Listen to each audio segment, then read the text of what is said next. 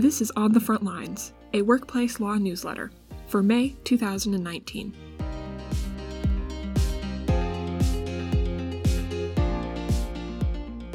Best Privacy Practices for Employer-Issued Fitness Trackers by Larissa Hebert. Workplace technology has been ever-changing in the past few decades, from desktop computers to mobile phones to laptop computers to smartphones.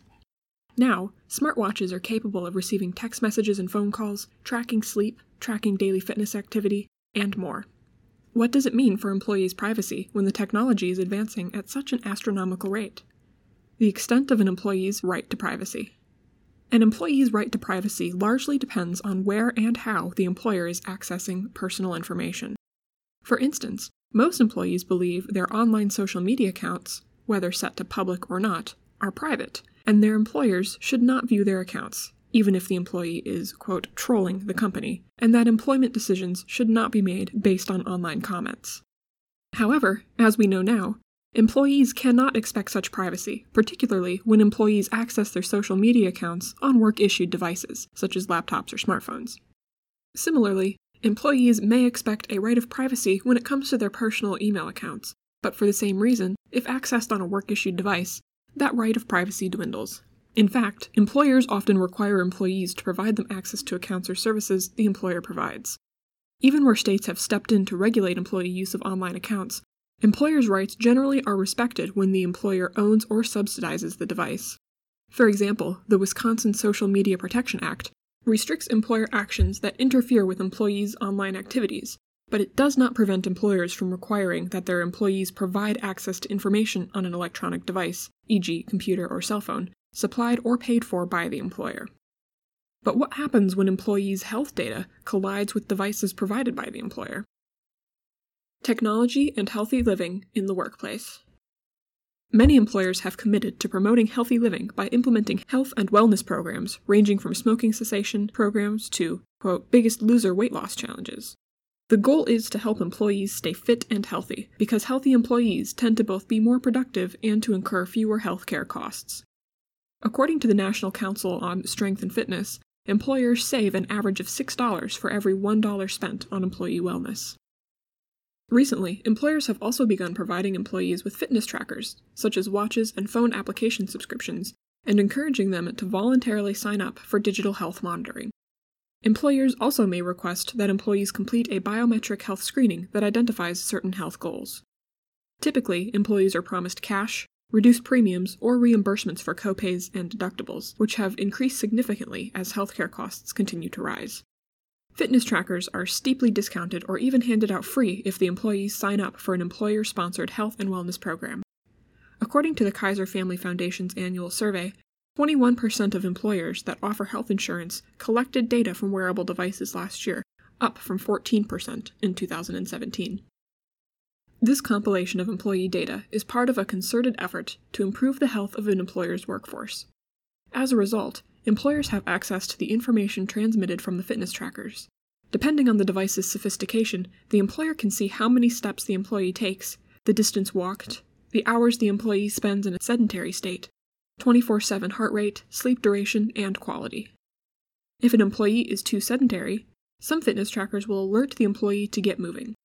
Or, depending on the setup of the fitness tracker, the reminder or check-in call can come directly from the boss. One brand in particular has developed a program especially for its corporate clients. Fitbit has designed an activity and sleep tracker, called Fitbit Inspire, for the company's corporate wellness, health plan, and health systems partners and customers of their organization's participants and members. i.e., if you are not employed by or a member of one of these organizations, you will not be able to obtain one of these trackers. Fitbit added a call service that will reach out to individual workers via text messages and phone calls when the employee's data shows that they are falling short of fitness goals. Concerns with data collection. Opponents of the employer-provided fitness tracker tend to believe that employers will inappropriately utilize this information received from the fitness tracker. Organizations concerned with employee privacy suspect the use of fitness trackers and the information generated from fitness trackers will cause employers to favor healthier employees over others. Questions are being asked about how much data the tracker can obtain and share with employers. Will employers be able to tell who smokes, who uses the bathroom the most and may be pregnant or have prostate trouble, who visits the vending machine or kitchen the most. Many fitness trackers have GPS capability, and some employers use GPS to track employees' movements while working. But will employers begin tracking what employees do on the weekends or in their free time? Will employers be able to track drug use via these devices? If employers are accessing this data, are they studying it and making decisions based on the information? Additionally, many opponents believe that employees do not really have a choice in opting into their employer's health and wellness programs. While the employer-provided fitness tracker trend is growing at a significant rate, it is unlikely the law will advance as rapidly. However, there is current legislation that can affect what an employer can do with information obtained by fitness trackers, and there are best practices that employers can implement to mitigate risk. While the U.S. Supreme Court already has suggested that employees may lack any reasonable expectation of privacy in employer-provided technological equipment, some states have passed legislation regarding limitations surrounding employees' privacy. In fact, some states have passed legislation limiting what employers can do with employees' biometric data, e.g., the Illinois Biometric Information Privacy Act. Employer best practices. While there are some legal risks involved in outfitting your workforce with fitness trackers, and the law is not fully developed, there are ways to mitigate these risks. You should not require employees to use fitness trackers or fine employees who opt out of the program. You should obtain written consent from employees who wish to enroll in the program before they are issued fitness trackers. You should also implement a policy relating to the proper use of information obtained from fitness trackers. The policy should describe the reason the company implemented the program, the nature of the tracking device, the data being tracked, how you will use and not use the data, and how you will keep the data secure. Notice to the employee is key when establishing what privacy employees can reasonably expect. Additionally, in this age of data breaches, the more data fitness trackers record, the greater the risk the information will be compromised. Privacy risks are relatively low for fitness trackers that collect nondescript data such as activity, steps, and calories. You should consider providing fitness trackers that only track basic, relevant fitness information. Additionally, you should limit the nucleus of individuals who may review the data and ensure that the Information Technology Department has implemented data security protocols that protect this information just as rigorously as you protect trade secret data.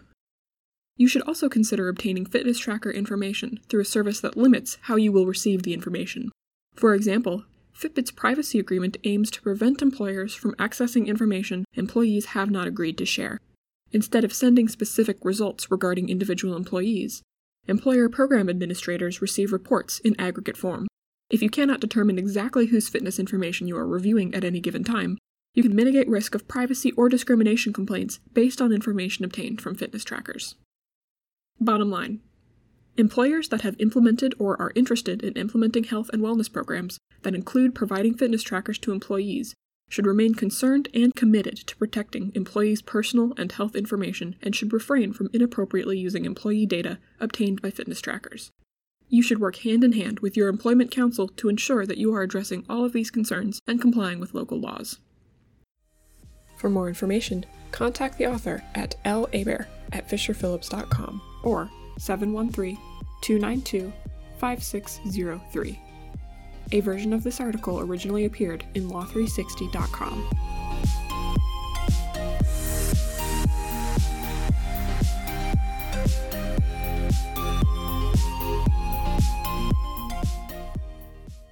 The ABCs of CBD for Employers by Howard Mavety. An increasingly common series of questions employers have been asking of late relate to their employees' use of CBD. Will use of CBD products impair employees? If an employee or applicant tests positive on a drug test and blames the seemingly innocuous use of CBD, what should we do? Should it be permissible to allow use of CBD products in a zero-tolerance workplace? A primer on CBD. Before diving into an analysis of these and similar questions, it's important to get on the same page regarding the substance. Cannabidiol, or CBD, is a chemical found in marijuana and its closest relative, hemp. Pure CBD does not contain tetrahydrocannabinol, THC, the psychoactive ingredient found in marijuana that produces a high. The most common CBD formulation started as oil, but CBD is also sold as an extract, a vaporized liquid, and an oil-based capsule. CBD-infused beverages are probably the most common CBD product, but use of CBD-based cosmetic and skincare products is surging in both retail stores and online. Currently, the only CBD product approved by the Food and Drug Administration is a prescription oil called Epidiolex, approved to treat 2 types of epilepsy. Aside from Epidiolex, state laws on the use of CBD vary. While CBD is being studied as a treatment for a wide range of conditions, including Parkinson's disease, schizophrenia, diabetes, multiple sclerosis, and anxiety, research supporting the drug's benefits is still limited. However, the FDA recently announced hearings on the potential lawful use of CBD in cosmetics, food, and supplements. What's the difference between CBD and THC?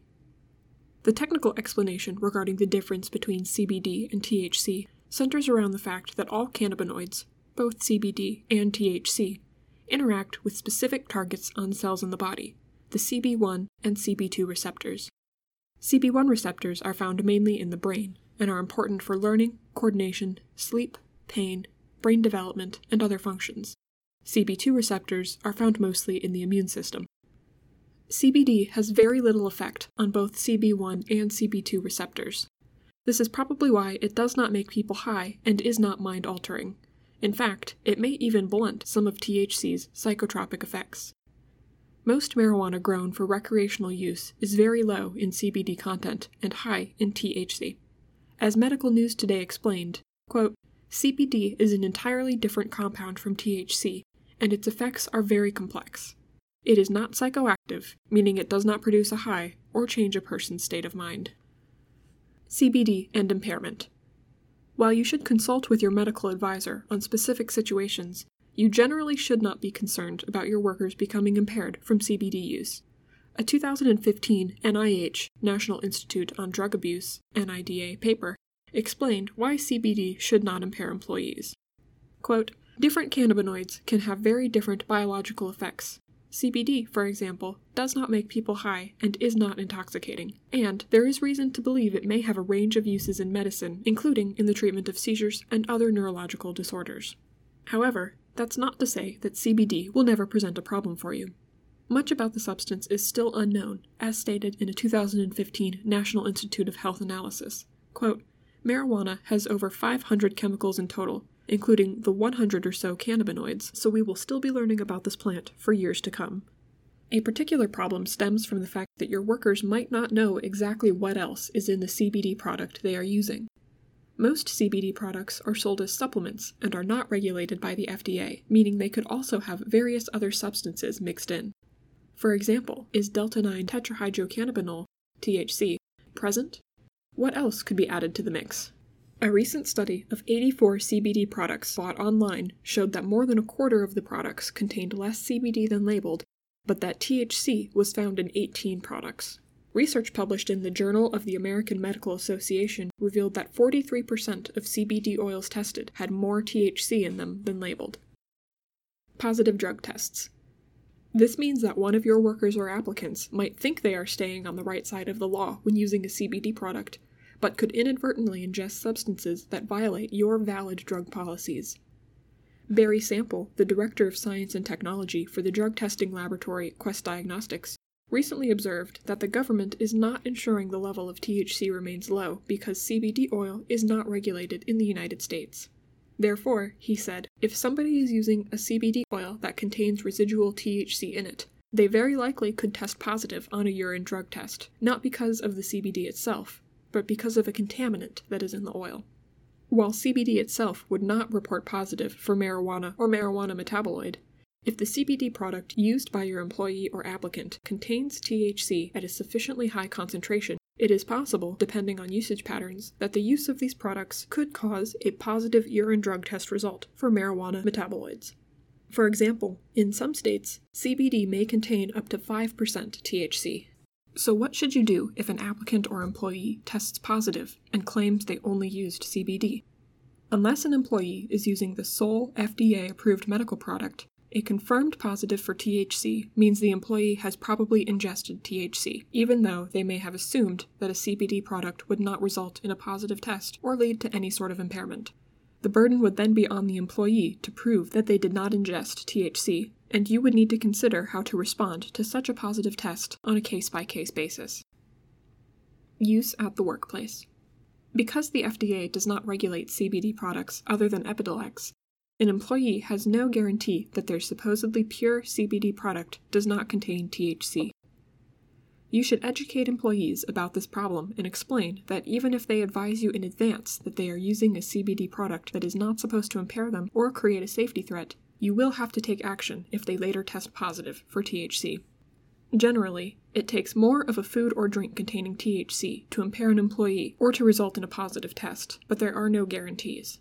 Similarly, CBD creams, oils, and cosmetics containing THC would be less likely to result in a positive test result. The research on these products may be too sparse for an employee to risk their employment. 5 important takeaways. The 5 most important things you should keep in mind regarding CBD use and the workplace.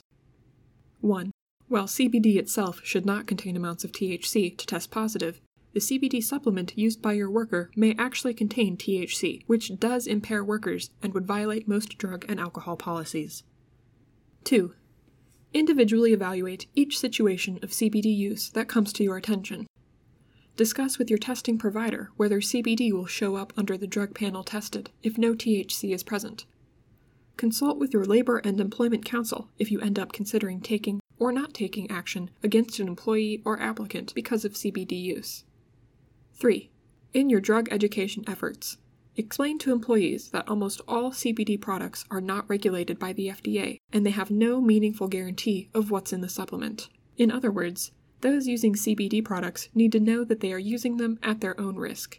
If THC turns out to be present, they will violate employer policies. 4. Under a Department of Transportation mandated interpretation, a positive test for THC will not be excused by the fact that the product was a CBD product or described as medical marijuana. 5. Finally, 3 states' courts have held that their state's medical marijuana laws require an employer to engage in an accommodation analysis of whether their medical marijuana user should be accommodated. It's not clear how CBD product use would be treated. You should consult with your employment attorney before taking action in these locations.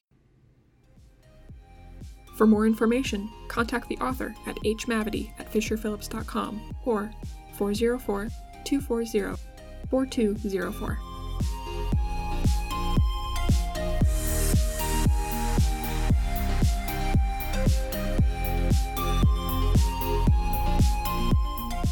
The Trend to Toss Arbitration. Is the Practice Past Its Prime? By Anthony E. Guzman II. Is arbitration even worth it anymore? In the recent past, most employers would have said yes, without a second thought. Curiously, however, some of the nation's most prominent companies have recently been moving away from this practice and ending mandatory arbitration policies that had been in place for over a decade, begging the question of why now? Based on this sudden change, it's important to make sure you understand the reasons behind this trend, the pros and cons of arbitration itself, and the upcoming potential changes in the legal landscape to look out for. What is arbitration, and can we still require it? Arbitration is a valuable alternative to litigation. In short, agreements to arbitrate require the parties to pursue their claims before a private arbitrator, such as a retired judge, outside of the normal court system. By doing so, the parties are often able to keep the matters confidential and avoid the delays and costs traditionally associated with bringing claims through the courts. As a result, many employers often choose to require their employees to consent to mandatory arbitration as a standard condition of their employment. With few exceptions, these employment arbitration agreements are permissible across the country. The Supreme Court has consistently upheld the validity of mandatory agreements, and local federal courts have generally followed its lead and applied a permissive standard when ruling on their enforceability. In one of the bigger victories in recent memory, the U.S. Supreme Court upheld the validity of class action waivers in last May's Epic Systems decision, permitting employers to require workers to bring their arbitration claims on an individual basis and blocking class arbitration claims. And just a few weeks ago, in its Lamps Plus decision, the court found that ambiguity in an agreement does not give rise to consent to class arbitration, making individual arbitration the default result. Given the clear benefit that can be found in arbitration generally and class waivers specifically, and given the receptive nature that courts have provided for enforcing such agreements, it should be a no-brainer to adopt them as widely as possible, correct? Why are companies moving away from arbitration? Surprisingly, however, in the wake of this success, more and more companies have started to move away from mandatory arbitration agreements, the exact opposite of what you'd expect. The reason seems to be twofold. Public pressure in the wake of #MeToo movement. Most notably, the recent rise of the #MeToo movement galvanized substantial swaths of the population against the practice after it was revealed that arbitration agreements, and the confidentiality associated therewith, kept victims of sexual harassment silent by blocking them from the public court system and sweeping their claims under the proverbial rug. Enraged and emboldened, social activists worked to shame companies for their use of the agreements and demanded an end to the practice. Visibility of these disputes was high, and several prominent companies soon found themselves in the crosshairs. For example, a group of Harvard law students organized a protest against one of the nation's largest law firms for their use of the agreements, threatening to deprive them of some of the industry's top talent. Around the same time, Google saw similar social outcry after over 20,000 employees worldwide orchestrated a coordinated walkout to protest the company's alleged misuse of the agreements to stifle harassment claims. In the weeks and months following, both organizations agreed to change their policies, with other large companies quickly following suit in a presumed attempt to avoid the onslaught of social ire. The rising cost of enforcing arbitration agreements. Apart from the negative publicity, many companies are choosing to forego enforcement of their arbitration agreements for economic reasons. Recently, employers have continued to find themselves mired in costly disputes over mundane decisions related to the arbitration agreement, such as where the arbitration should be held or who the arbitrator should be, costing unreasonably high amounts of time and money even before the parties start arguing about their actual claims. Even when companies get to the actual arbitration, though, they then find themselves stuck with the bill just for the arbitrator's time, sometimes as high as $50,000. Some employers who found victory with class waivers now find themselves barraged with dozens or hundreds or even thousands of individual claims, and are stuck footing the bill on the defense of all of these claims. And because choosing the arbitrator is generally done by both parties report that arbitrators have a tendency to split the baby on the claim themselves, lest they run the risk of upsetting either side and jeopardizing their own future business. In short, some companies are coming to the realization that, in many cases, arbitration just isn't worth the hassle. So what should we do? As the adage goes, however, you should never throw the baby out with the bathwater. Arbitration agreements can still be a valuable tool to protect the interests of both parties. A few bad apples aside, in many cases, the confidentiality of arbitration can act as a shield for employees who prefer discretion and wish to cultivate a prominent career without having the looming shadow of past litigation forever tied to their names. Accordingly, it's important to take note of a few things when determining whether arbitration agreements are right for your company. First, arbitration agreements don't have to cover all claims under the sun. You could easily choose to have an agreement in place for relatively banal claims, like wage or hour disputes, while still allowing employees to bring more sensitive claims, like harassment, in court. By doing this, you can show their employees that you understand and firmly oppose the past misuses of arbitration agreement that the #MeToo movement brought to light. Second, arbitration agreements can always be drafted to give employees a choice. A big part of the stigma with these agreements comes from their mandatory or forced nature. Making arbitration voluntary and explaining the pros and cons to employees openly can eliminate this problem and make sure that both parties understand and are satisfied with the choice. Conclusion. In short, you have a multitude of options when determining which form of arbitration agreement, if any, is right for your company. Context is important, and what's right for one company may not be right for another. As debate over the issue picks up, however, it's important to keep up to date on where the legal landscape stands. Congress is currently considering legislation known as the Forced Arbitration Injustice Reversal Act, which aims to potentially extinguish forced arbitration altogether. And while passage is unlikely in the current political climate, it's good to keep in mind that this is an issue on Congress's radar and one that may be subject to change in the near future, a fact that you should take into account as you move forward in crafting, amending, or eliminating your company's arbitration policies. For more information, contact the author at aguzman@fisherphillips.com or 415-490-9028.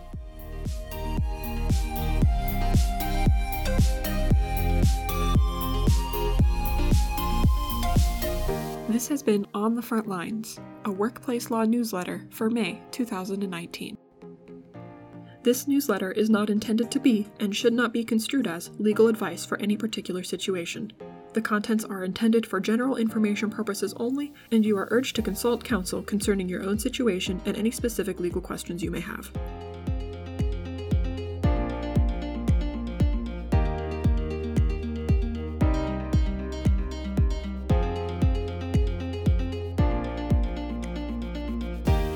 This is the Fisher Phillips Healthcare Update Newsletter for 2019, Volume Number 2.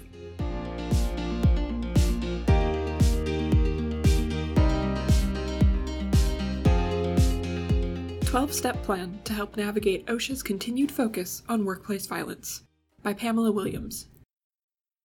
Healthcare employees are nearly 5 times more likely than workers in other fields to be victims of workplace violence, according to federal government statistics. Because of this disparity, the Occupational Safety and Health Administration, OSHA, issued guidelines in 2015 for preventing workplace violence in the healthcare and social services industries. Since that time, the agency has heightened its focus in this area and has issued an increased number of employer citations relating to incidents involving workplace violence. Interestingly enough, despite OSHA's emphasis on workplace violence prevention, there is currently no specific OSHA standard addressing such hazards. As a result, the agency enforces employer obligations to prevent workplace violence through the General Duty Clause. This statutory section requires employers to keep their workplaces, quote, free from recognized hazards that are causing or are likely to cause death or serious physical harm to employees. OSHA has cited several healthcare employers for violating the General Duty Clause after an incident of workplace violence. For example, a Massachusetts psychiatric facility was recently issued citations of more than $200,000 under the General Duty Clause based on OSHA's conclusion that it did not provide a place of employment free from recognized hazards that were causing or likely to cause death or serious physical harm to employees, including verbal threats of assault, physical assaults, choking, punches, kicks, human bites, scratches, and/or pulling of hair by patients. While the significant amount of this citation may have been in part due to other factors, including potential issues surrounding prior inspections and resolutions, it indicates the heightened level of scrutiny OSHA is placing on workplace violence in the healthcare industry. 12 proactive measures you can take to reduce workplace violence risks. Workplace violence has increased such that concerns regarding prevention must remain at the forefront of the American consciousness. As OSHA continues to focus on workplace violence in the healthcare industry, you should take proactive measures to reduce risk to your employees. While implementing and training employees on a company policy prohibiting workplace violence is a good start, it is only the beginning. You should consider adopting the following 12 additional measures, which have been specifically recommended by OSHA as acceptable abatements of hazards, as part of a lasting commitment to prevent workplace violence. 1. Implement a written workplace violence prevention program, which includes information about how employees can obtain medical attention and emotional support following incidents of workplace violence. 2. Analyze and identify potential areas of concern and risk factors, including available points of entry and exit, items that could be used as weapons, presence of secured and locked rooms or units, and spaces that could pose a risk of entrapment. 3. Include a mandatory reporting requirement in your written workplace violence program. 4. Identify patients and clients with known violent behavior and histories. 5. Clearly communicate recent violent incidents to any employee who could potentially be exposed, including those who may not have regular contact with the patient or client involved in the incident. 6. Create and implement a buddy system to aid in dealing with a potentially violent patient or client, where all staff are able to request and obtain double coverage when necessary, including but not limited to situations where an employee communicates that they feel unsafe being alone with a particular patient or client. 7.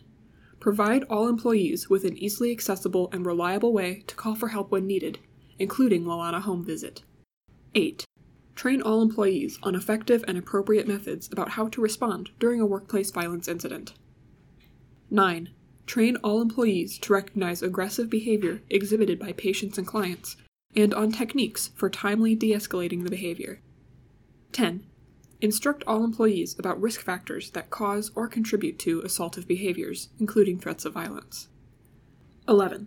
develop and maintain a record-keeping system to ensure that all workplace violence incidents are investigated and that post-incident debriefing and root cause analysis occurs.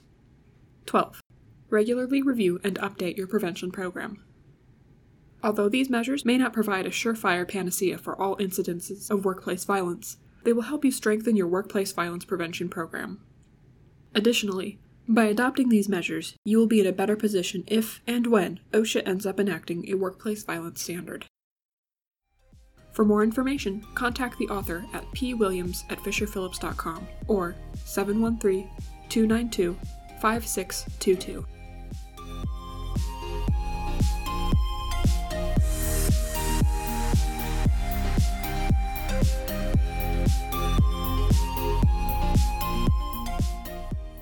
Workplace Violence Can Lead to General Duty Clause Violations by Megan R. Uselis.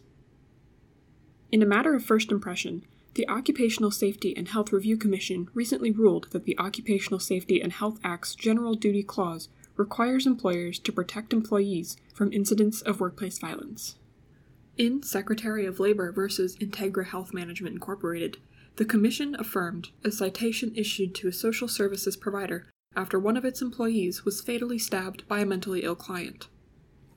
Client visit turned deadly leads to violation. Integra Health Management Incorporated employs service coordinators to assist its clients, or members, in receiving and maintaining proper medical care. Those receiving treatment have chronic medical conditions such as mental illness and have a history of avoiding treatment and taking their prescribed medications.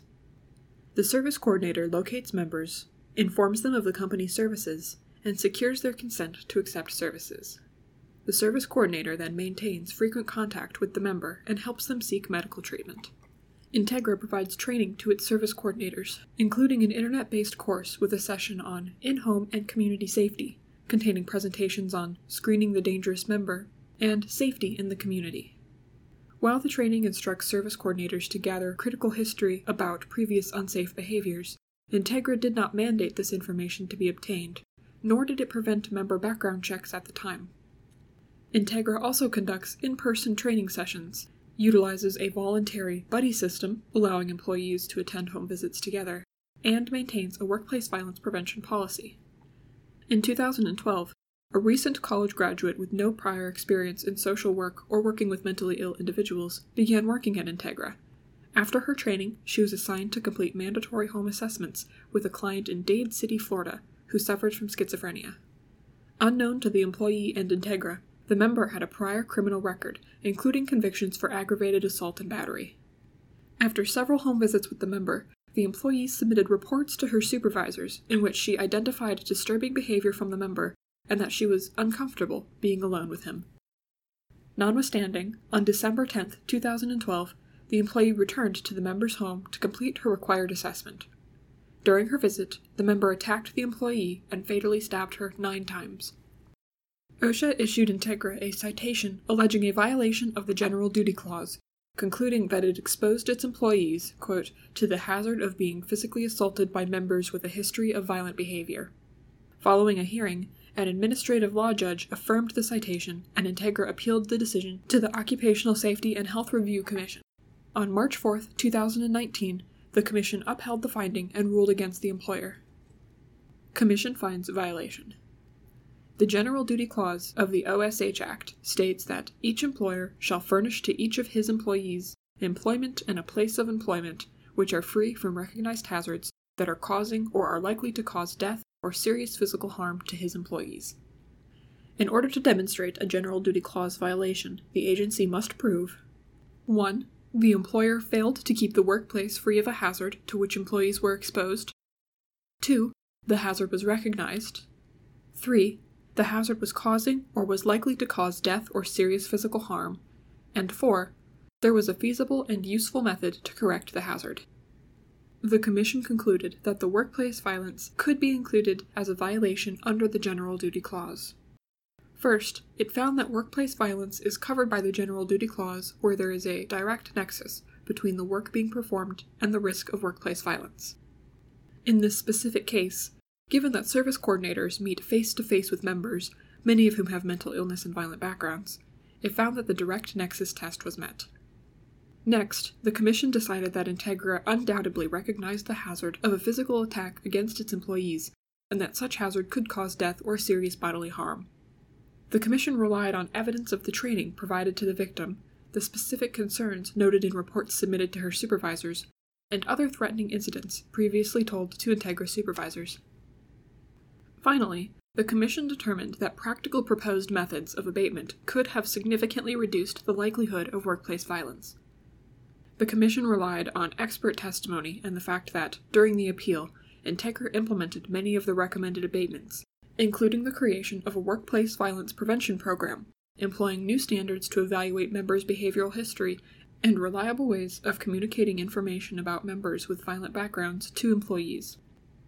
Time to take action. This decision makes clear that healthcare industry employers have a responsibility to manage the risk of workplace violence under the General Duty Clause.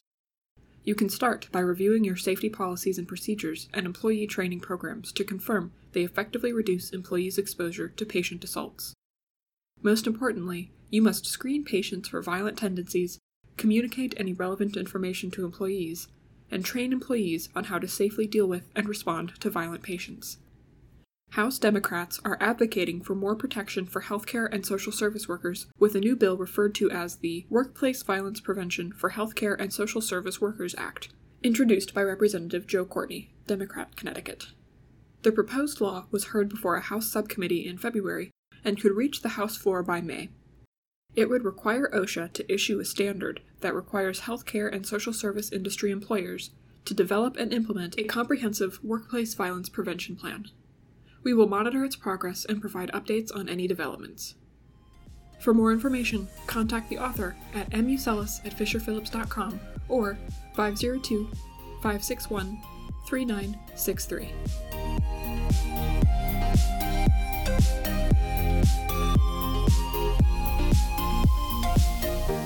This has been the Fisher & Phillips Healthcare Update Newsletter for 2019, number 2. This newsletter is not intended to be and should not be construed as legal advice for any particular fact situation.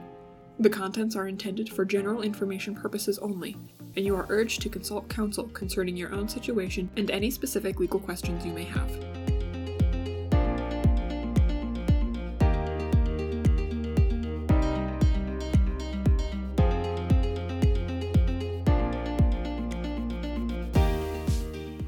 This is the Fisher & Phillips Dealership Update Newsletter for 2019, number 2.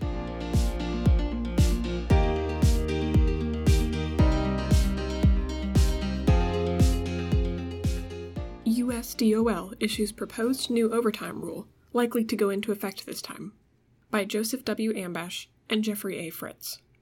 You may recall several years ago when the United States Department of Labor, USDOL, issued revised regulations concerning the white-collar exemptions to minimum wage and overtime under the Fair Labor Standards Act, FLSA, that were slated to go into effect on December 1, 2016. Among other things, those revisions significantly would have increased the minimum salary requirement for employees who qualify for the executive, administrative, or professional exemptions from $455 per week, which annualizes to $23,660, to $913 per week, which annualizes to $47,476 per year. You also may recall the business community challenged those regulations in courts, and, ultimately, a court prohibited the USDOL from enforcing them. Since that time, the USDOL went back to the drawing board and, on March 7, 2019, finally issued notice of a new proposed rule. The current proposal appears to represent a middle ground. Most importantly, it would increase the minimum salary requirement to $679 per week, which annualizes to $35,308. While the new proposed rule is not yet in effect, it is likely to go into effect in the not-so-distant future. What do dealerships need to know about this current proposal? No effect on salesman, partsman, mechanic, or commission-paid exemptions. As you know, the FLSA contains a number of overtime exemptions in addition to the white-collar exemptions that may apply to dealership employees, including salesmen, partsmen, mechanics, and those who earn a majority of their compensation over a representative period in the form of commissions. Fortunately, the USDOL's new rules have no impact whatsoever on these exemptions, and dealers can continue to rely on them as they have in the past. The white-collar exemptions. To qualify for a white-collar exemption, an employee must, in the first instance, satisfy its duties test. For example, to qualify for the executive exemption, the employee in fact must 1. Be primarily engaged in managing your dealership or a customarily recognized department or subdivision thereof. 2. Customarily and regularly direct the work of at least 2 full-time employees or their equivalent. And 3. Have the authority to hire or fire employees or make recommendations on such issues afforded significant weight.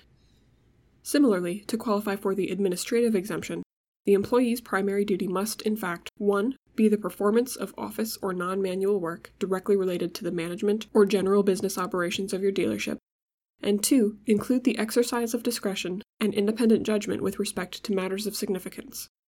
Fortunately, the U.S. DOL's new proposed regulations do not impact the white-collar exemption duties test. If an employee meets the duties test for a white-collar exemption, to be exempt, they must also satisfy the salary or guarantee basis test. That is, they must be paid a guaranteed amount per week regardless of the number of hours they work, subject to very narrow exemptions beyond the scope of this article. Since 2004, the salary threshold has been $455 per week. As noted above, the new rules will increase that to $679 per week. Miscellaneous other changes. In addition to increasing the white-collar salary threshold to $679, the new rules also will 1. Provide that employers may attribute non-discretionary bonuses, commissions, or other incentive payments to satisfy 10% of the salary threshold amount. 2. Increase the total annual compensation required to qualify for the highly compensated employee exemption from $100,000 to $147,414. And 3. Indicate a commitment by the U.S. DOL to review and increase the salary threshold periodically. What does all this mean, and what should you do? In the likely event this rule ultimately goes into effect, employees currently exempt as executives, administrators, or professionals, generally speaking, your managers and higher-level office employees, earning less than $679 per week salary guarantee or $611.10 plus at least $67.90 in incentive compensation, will no longer be exempt from overtime pay. They will be entitled to 1.5 times their regular rate of pay for all hours worked over 40 each week. To maintain the exempt status of any such employees, you will need to increase their salary guarantee accordingly.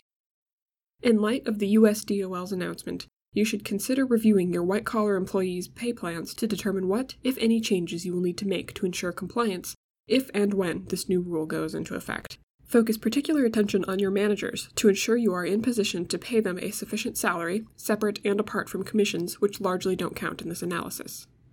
Failure to comply with the FLSA can result in significant time spent defending against class action lawsuits, hefty judgments, and sizable attorney's fees and costs.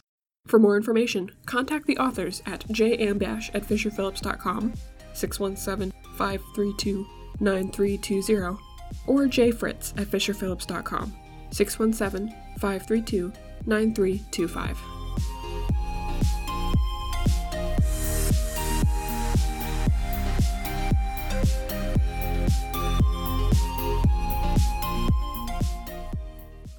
How to Build a Respectful Workplace in Your Dealership, by D. Albert Brannon. There is honor and dignity in work. Successful dealerships understand this axiom and build workplaces where their employees are respected. As a result, they experience lower employee turnover, less employment-related litigation, and fewer problems caused by meddling unions. Their employees are also happier and more productive. This article outlines 10 tips for building a respectful workplace and reaping these benefits. 1. Practice the Golden Rule. The Golden Rule says to treat others as you expect to be treated. Dealerships should treat their employees with the same level of respect and appreciation as they want from employees. On the other hand, dealerships who disrespect their employees will not get the most out of them. Their employees will be less productive, less loyal, and more likely to turn to an outside union to represent them against the employer. Walk the walk, don't just talk the talk. It is not enough for dealerships to have the proper policies or to say the right things to employees. Employees are smart enough to understand when actions are not consistent or in conflict with written or spoken words. In fact, courts even recognize that when a manager's actions undermine the dealership's policies on harassment, discrimination, or retaliation, the actions control and the dealership loses certain affirmative defenses that might have otherwise been available for the organization to avoid or at least reduce its liability. 3. Lead by example.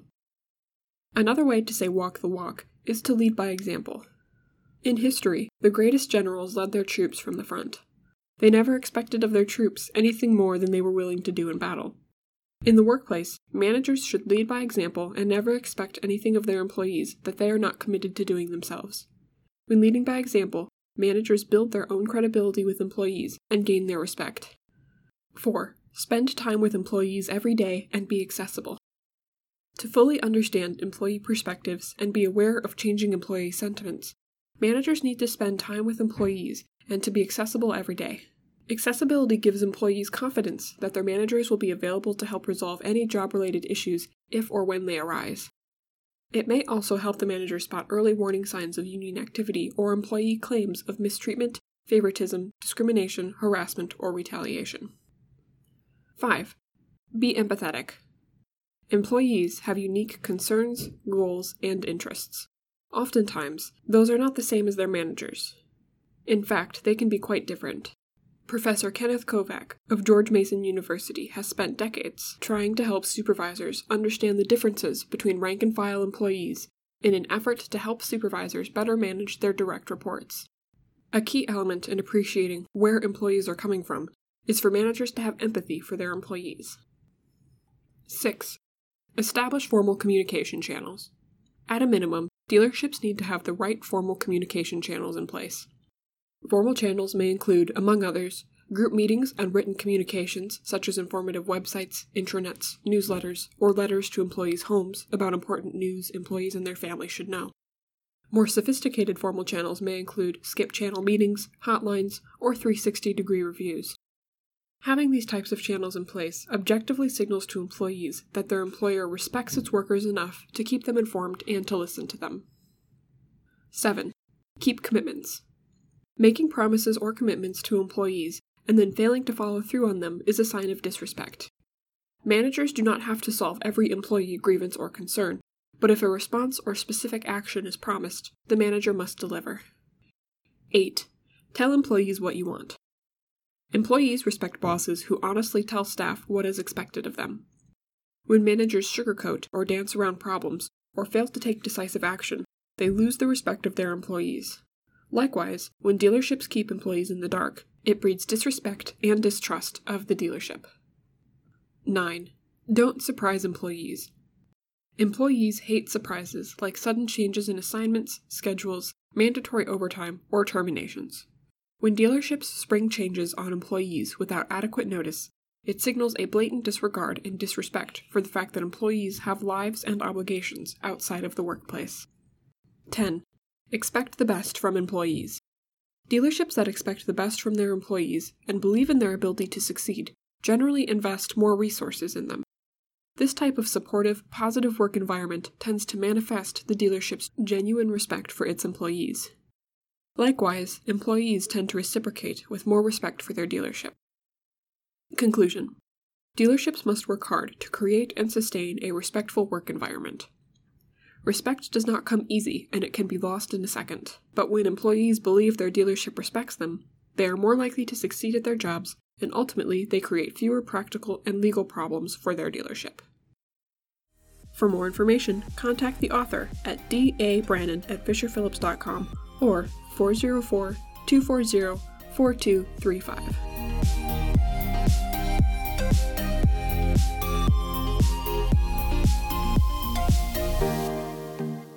This has been the Fisher & Phillips Dealership Update Newsletter for 2019, number 2. This newsletter is not intended to be, and should not be construed as, legal advice for any particular fact situation.